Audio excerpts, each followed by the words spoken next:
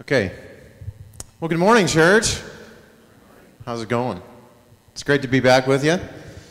So, when I was growing up as a kid, I feel like a stand-up comedian with this in my hand. I feel like I ought to have like a really good joke, like just to get started, like, so, everybody, hey.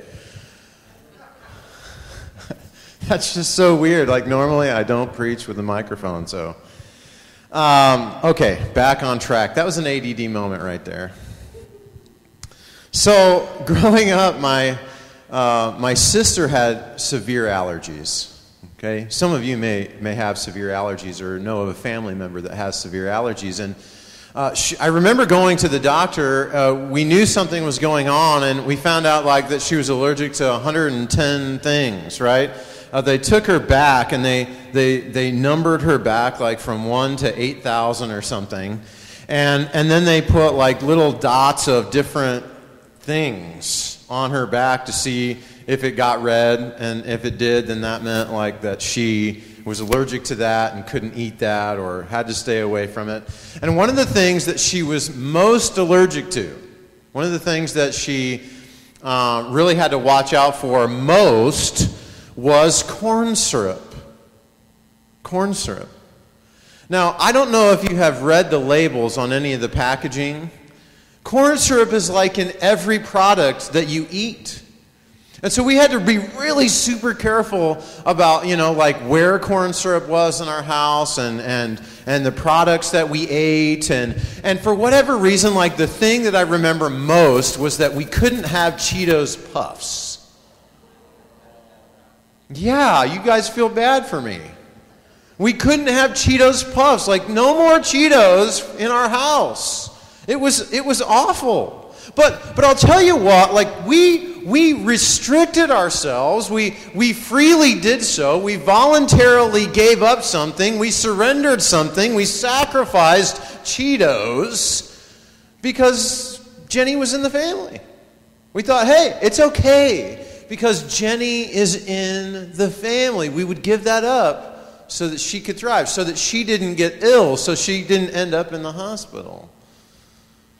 I know that in my son's school right now, that they're all in these classrooms, and if there happens to be someone in the class that has a nut allergy, the whole class voluntarily says, hey, we'll restrict this, we'll sacrifice that so that someone else doesn't fall, so that they don't crash, so that they don't end up in a doctor's office or out of school.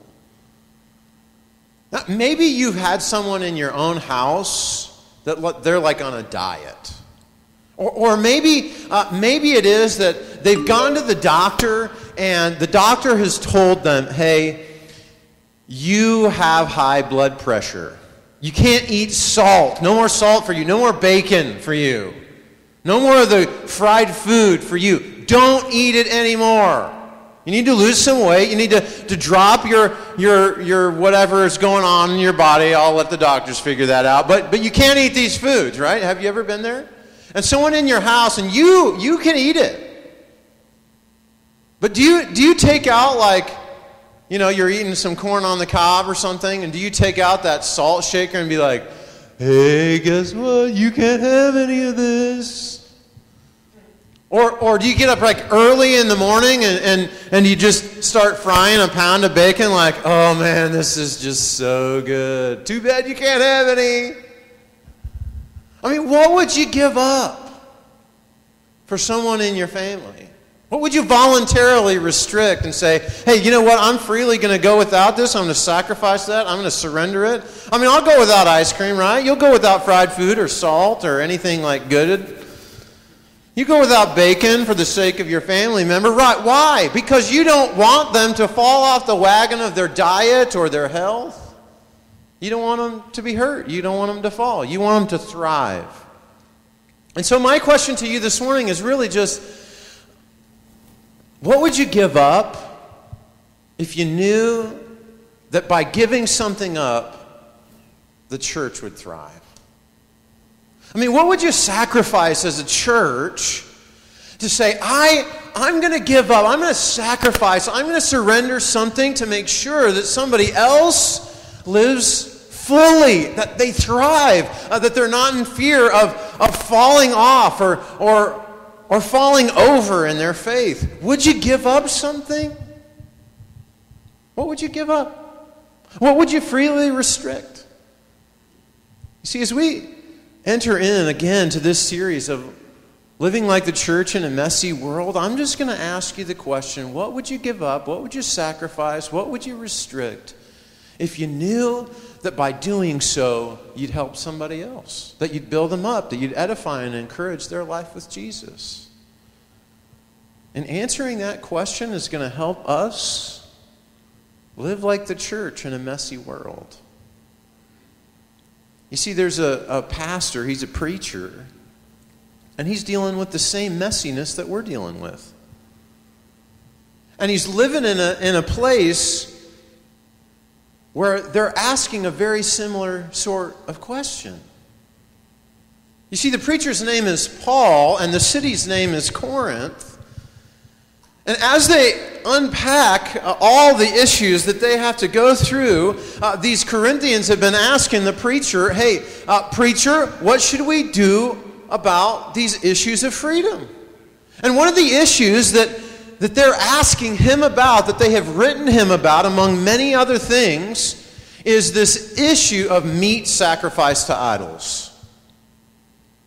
Now, I know that for you and I, that's not something that maybe we have had to deal with, but there's an issue underneath of that one that you and I certainly have to try and answer.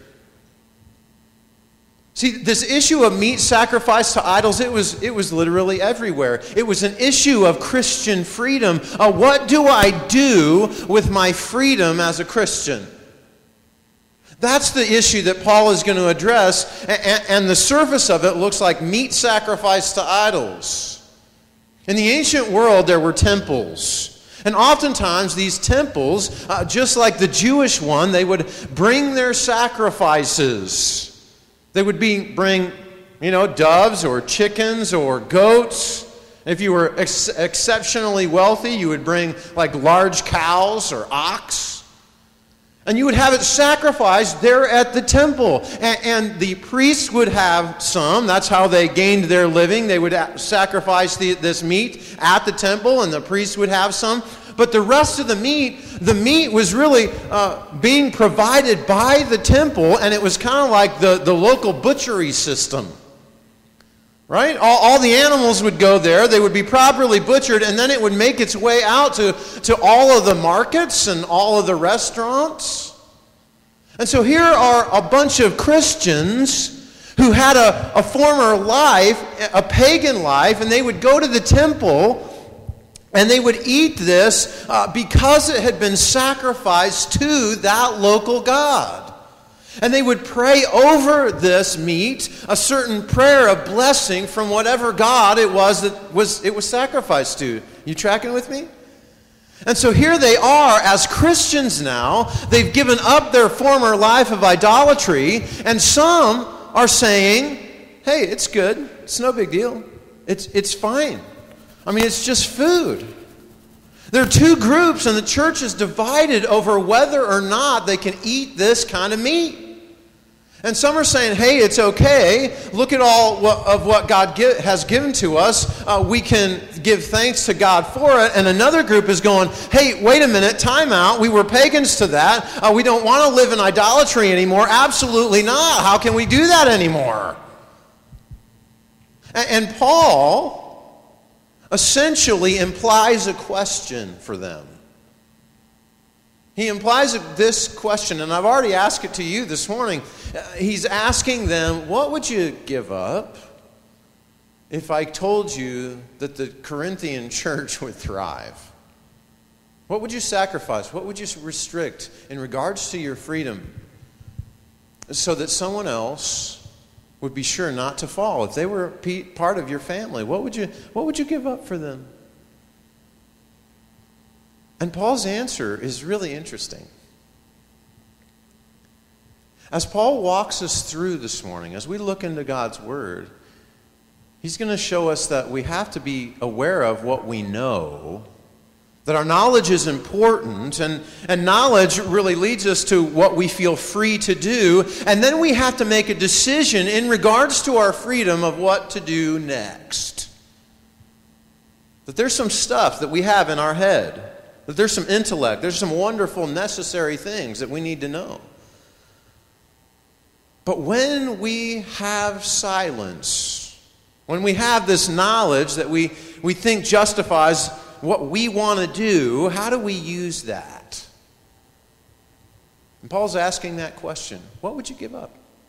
What would you restrict? What would you surrender to? What would you sacrifice for the sake of the church thriving in Corinth?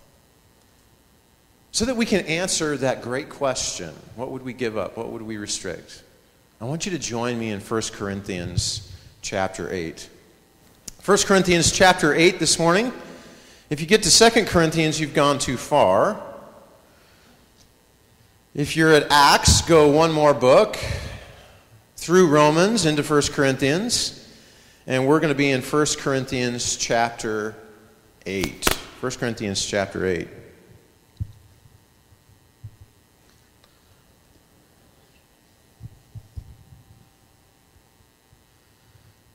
If you don't have a Bible, grab one. I'll give you time, I promise. I won't jump ahead of you. Love it when people are in the Word together. It's so good, isn't it? Because this is me, I'm stalling so that you have time to get your Bibles. One of the joys of my life is looking over and my son and my wife are reading the Word together. So 1 Corinthians chapter 8. Knowledge is important. Knowledge is good. There's some knowledge that we have as Christians that really informs our own behavior. It informs who we are, and who we are, our identity informs how we behave. It's part of that cycle. Knowledge is not bad, it's good. The question is, how do we use that which we know? And these Corinthians know a whole lot about God. In fact, they have this argument that they're going to make to Paul. It's theologically sound. They're placing before Paul some teachings of the Scriptures to say, hey, isn't this okay? Can't we do this? Notice what they say. Notice the knowledge that they use. Time and time again throughout this entire chapter, Paul's going to go, hey, I know that you have this knowledge. I know that you have it. I know that you have this intellect. I know that you know what's necessary. You're orthodox. You know what's right. Read some of their knowledge. Look with me in verse 4. So then, about food sacrificed to idols. We know that an idol is nothing at all in the world, and that there is no God but one. For even if there are so-called gods, whether in heaven or on earth, as indeed there are many gods and many lords, yet for us there is but one God, the Father, from whom all things came, and for whom we live, and there is but one Lord, Jesus Christ, through whom all things came, and through whom we live. Oh, we could spend all day just on verse 6. He goes all the way back to Deuteronomy and the law, and he says, hey, this is the Shema again. This is, our God is one, and we worship Him alone, and He is Creator, and there is Jesus, His Son, and He was part of the creation, and it's through Him that we could spend all day there, right? Orthodoxy. They understand the tradition of the church.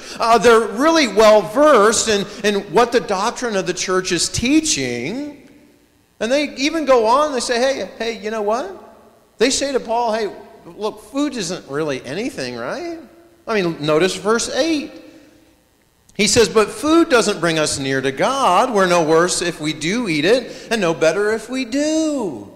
And at this point, you can almost hear the Corinthians who are in group number 1 saying, hey, it's totally cool if we go ahead and do this, right? They're kind of like fist pumping, like, yeah, see, we got our stat sheet before the Apostle Paul. We showed him all of our knowledge. We showed him how much we know. We showed him that we went to the Corinthian Christian College and we got an A in our Bible class.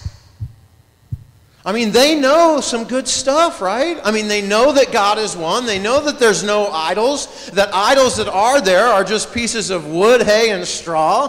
They know all of that. And I want to tell you that that's really important stuff. There's some knowledge that's absolute. Like, there's some truths that we got to stand on as the church. Like, things like God is one. Things like there's a Father, Son, and Holy Spirit. Things like there is a virgin birth and there is a resurrection and ascension. These are really, really important things. But Paul says, that's not this kind of knowledge. That's not the kind of knowledge that we're talking about here. He's essentially saying, hey, look, you've given me a really good stat sheet.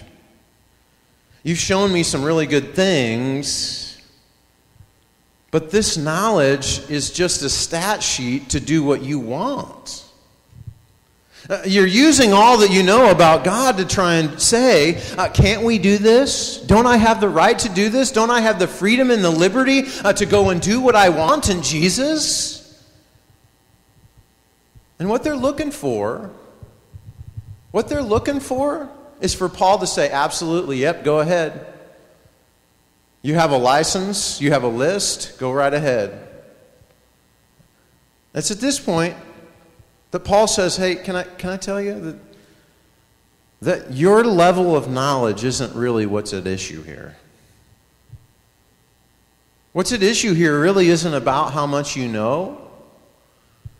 I mean, yeah, I know that there's some foundational things, but this is a little different scenario. You're using your knowledge to be able to do what you want and asking me to approve of it. And he defines it, their knowledge, as really an issue of freedom. I want you to look at verse 9. Look at verse 9 with me. He says, be careful, however, that the exercise of your rights, the exercise of your freedom, does not become a stumbling block to the weak. You see, Paul is reshaping this, and he's saying, hey, this is really about an issue of freedom. And the question that Paul is asking underneath of that is, when you and I come up to issues in Scripture where Scripture is silent on, when there are things that crop up in our life that Scripture does not give a direct answer to, how is it that you and I respond to that? How is it that we respond? Paul says this is an area of freedom, and I want you to frame it up right. Now, let me give you an example of an area of freedom that Scripture doesn't speak directly to. When I was in college, I was a freshman in college, and I met this really cute girl, okay? Are you with me so far? Cute girl, college. Now, her name was Jolynn, okay? And, we went out on a couple of dates, and it was kind of fun, and I kind of thought maybe I liked her, okay? So, as relationships go, I was like, I kind of want to kiss her. I don't know if any of you have thought that, about someone that you like. I thought, man, I kind of want to kiss her. So, trying to get it right, I was there in Bible college, and I'm trying to get things right, okay? So where do I go? I go to my concordance, and I look up kiss in the Bible. And I'm like, the Bible is going to give me instruction on, what I should do next, right? Should I kiss her? Should I not kiss her? If I were to marry her, do I have to wait for that? How does all that work? I'm here to tell you that there's not a whole lot on the Bible about kissing your future spouse. There's just not. It's an area of silence, really. I mean, you could go and look up in your Bible something on kissing in the Bible, but I'm here to tell you that generally speaking, when the Bible talks about kissing, it's talking about like a greeting, like kiss, greet one another with a holy kiss kind of stuff. And it's really like greet one another with a sign of respect. Like, no, I'm looking at something a little more than, just like a greeting, honestly. Like, what about relational, like, I want to show you that I care about you? And you know what? The Bible is silent on that. So, what do I do? What do I do? And you know what? I wrote down a list of all sorts of things throughout church history and even in modern day where we have to try and make decisions on stuff that the Bible isn't like, well, let me give you 3 points and a conclusion on exactly what to do with these areas. There's some areas of freedom that we have to deal with. Just like those in Corinth did. Here's the list that I came up with. You probably have your own list. Can couples kiss before they get married? Can a woman wear a beach? Can Christians gamble if they set limits? Can they play lotto? Can Christians drink any alcohol at all, as long as they don't get drunk? Can believers watch movies? If they can watch movies, are rated R movies okay, or do they have to be PG or G? Can women baptize others or serve communion while standing up? How about playing cards?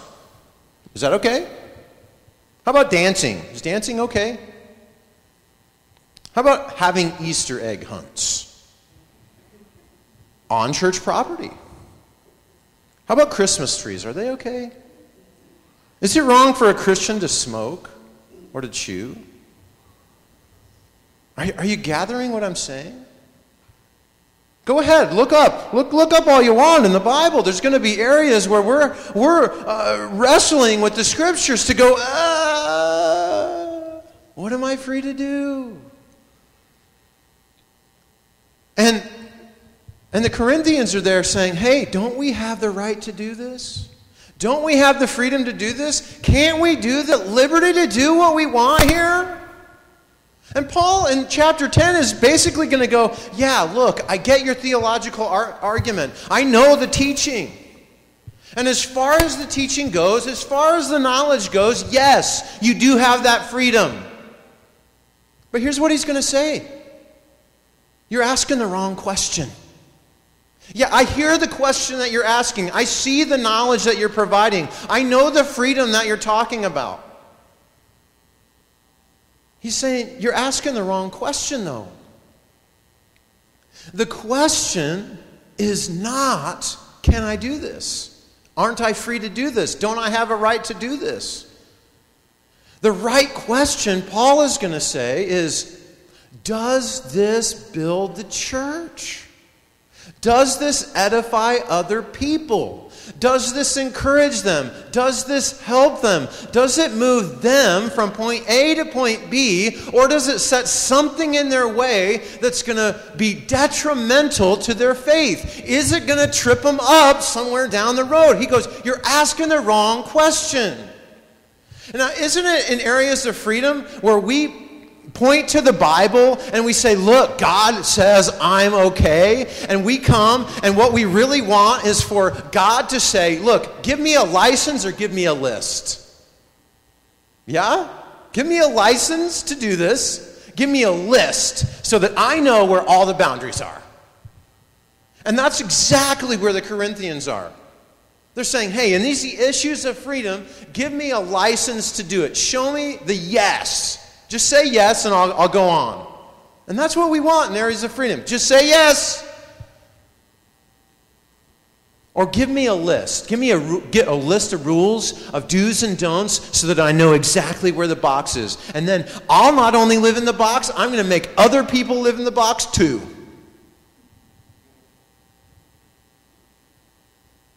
And Paul says, it's not a list and it's not a license. He's saying, I'm going to introduce something else. In issues of freedom, I want you to love.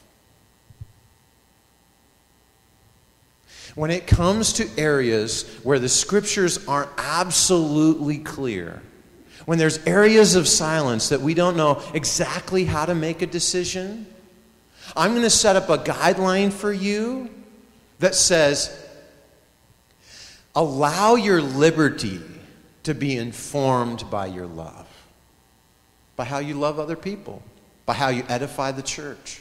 Let your first question be, how does this affect my family?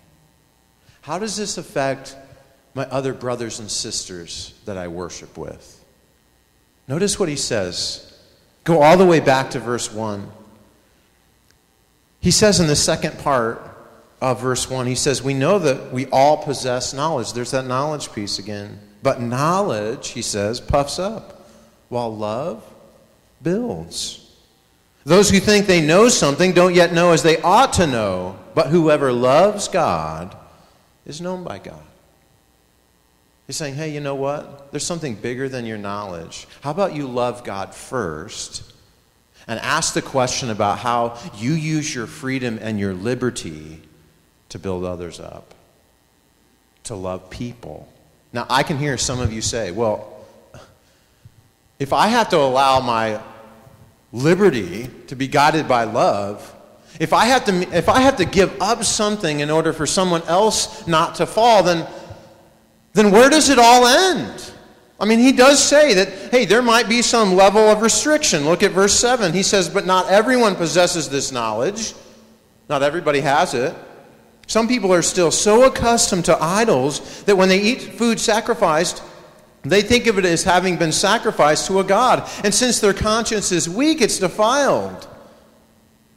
He says, verse 9, be careful that your exercise of your rights does not become a stumbling block to the weak. For if someone, verse 10, with a weak conscience sees you with idol's temple, won't that person be emboldened to eat what is sacrificed to idols? So this weak brother or sister, whom Christ died for, is destroyed by your knowledge. Do you see why we need to let love guide our liberty? Now, how do we do that well? Because I can hear some of you saying, well, okay, but let's say that, my brother and sister in Christ doesn't like that I watch Star Wars because they think it's like New Age or something. And that they don't want me to do that. And they don't think it's right that any Christian should do that.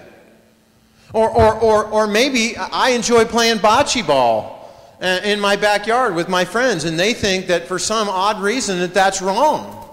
I mean, are we talking here about issues of opinion, or is there something else? Do I give up my liberties just because someone else has a different opinion, or is there something else that guides that restriction of liberty?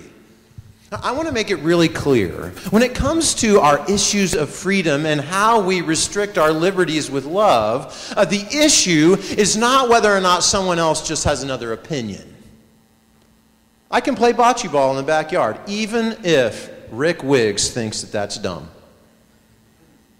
The issue is not whether or not Rick and I agree on playing bocce ball in my backyard. That's not the issue. The issue that Paul is pointing out here is the destruction of someone else's faith. Am I, by the knowledge that I have and the freedom that I exercise, am I restricting, am I placing a restrictor, am I placing an obstacle that Rick is going to trip over because I'm playing bocce ball in the backyard? That's the issue. Paul says, look, it's not about whether or not you can do one thing or another just to do it. Is what you do building the church? Is it edifying and encouraging to other believers? Or is that going to, like the person on a diet, is it going to encourage them to fall off the wagon of their faith? And you and I don't get a list. We don't get a license. But he says, you do have to love. And this is a hard one. So let's say that I have a brother or sister in Christ. And in a former life, they were an alcoholic. That they were addicted to alcohol. That they couldn't live without it. It became an idol to them. It became a god to them. Now, I know the knowledge. I know the scriptures. Don't get drunk. Okay.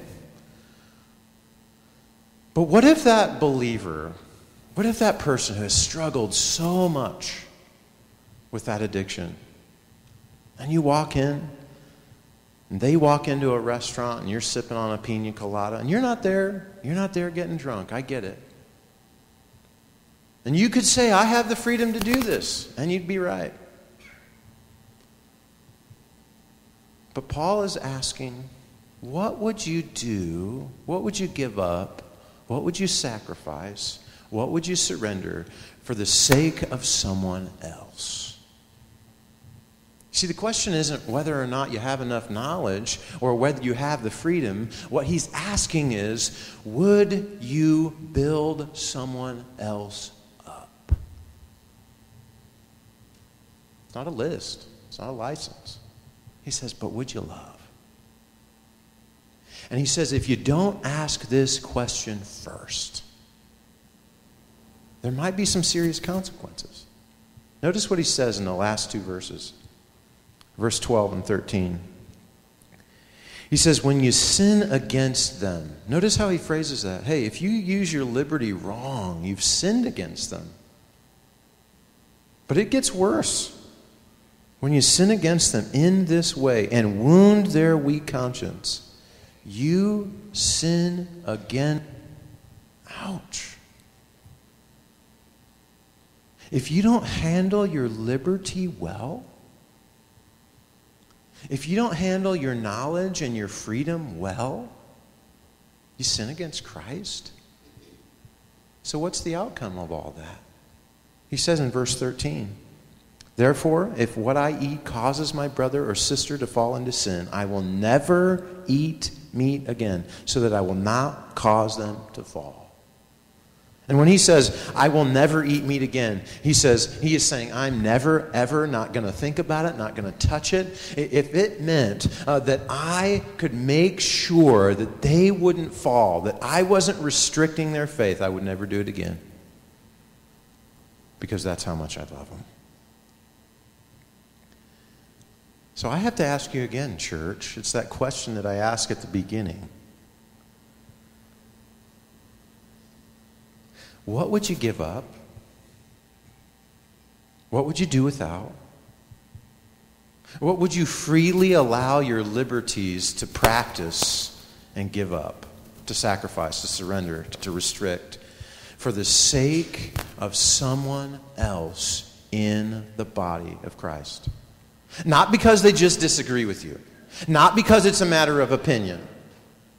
But because their faith will negatively be impacted and their life in Jesus will be harder because you've made a choice. What would you give up? What would you give up to make sure that they thrive? What would you give up? What would you sacrifice? What would you surrender for your grandchild to thrive in Jesus? For your child or your spouse or your friend or your neighbor? What would you give up so that they could thrive with Jesus? Let's pray. Gracious God, we love you and we thank you for your goodness. And Lord, you challenge us in your word. I've been so challenged, Lord. God, I pray that there is more to our faith than simply what we know. And I pray, Lord, that you will set within our hearts and our souls and our minds that we will reflect hard on these issues of freedom so that we get it right. Lord, help us to restrict, to surrender, to sacrifice in love. In love. Whatever would restrict the faith, life with Jesus of another member of your church. We love you. And we pray this all in Jesus' holy and precious name. Amen.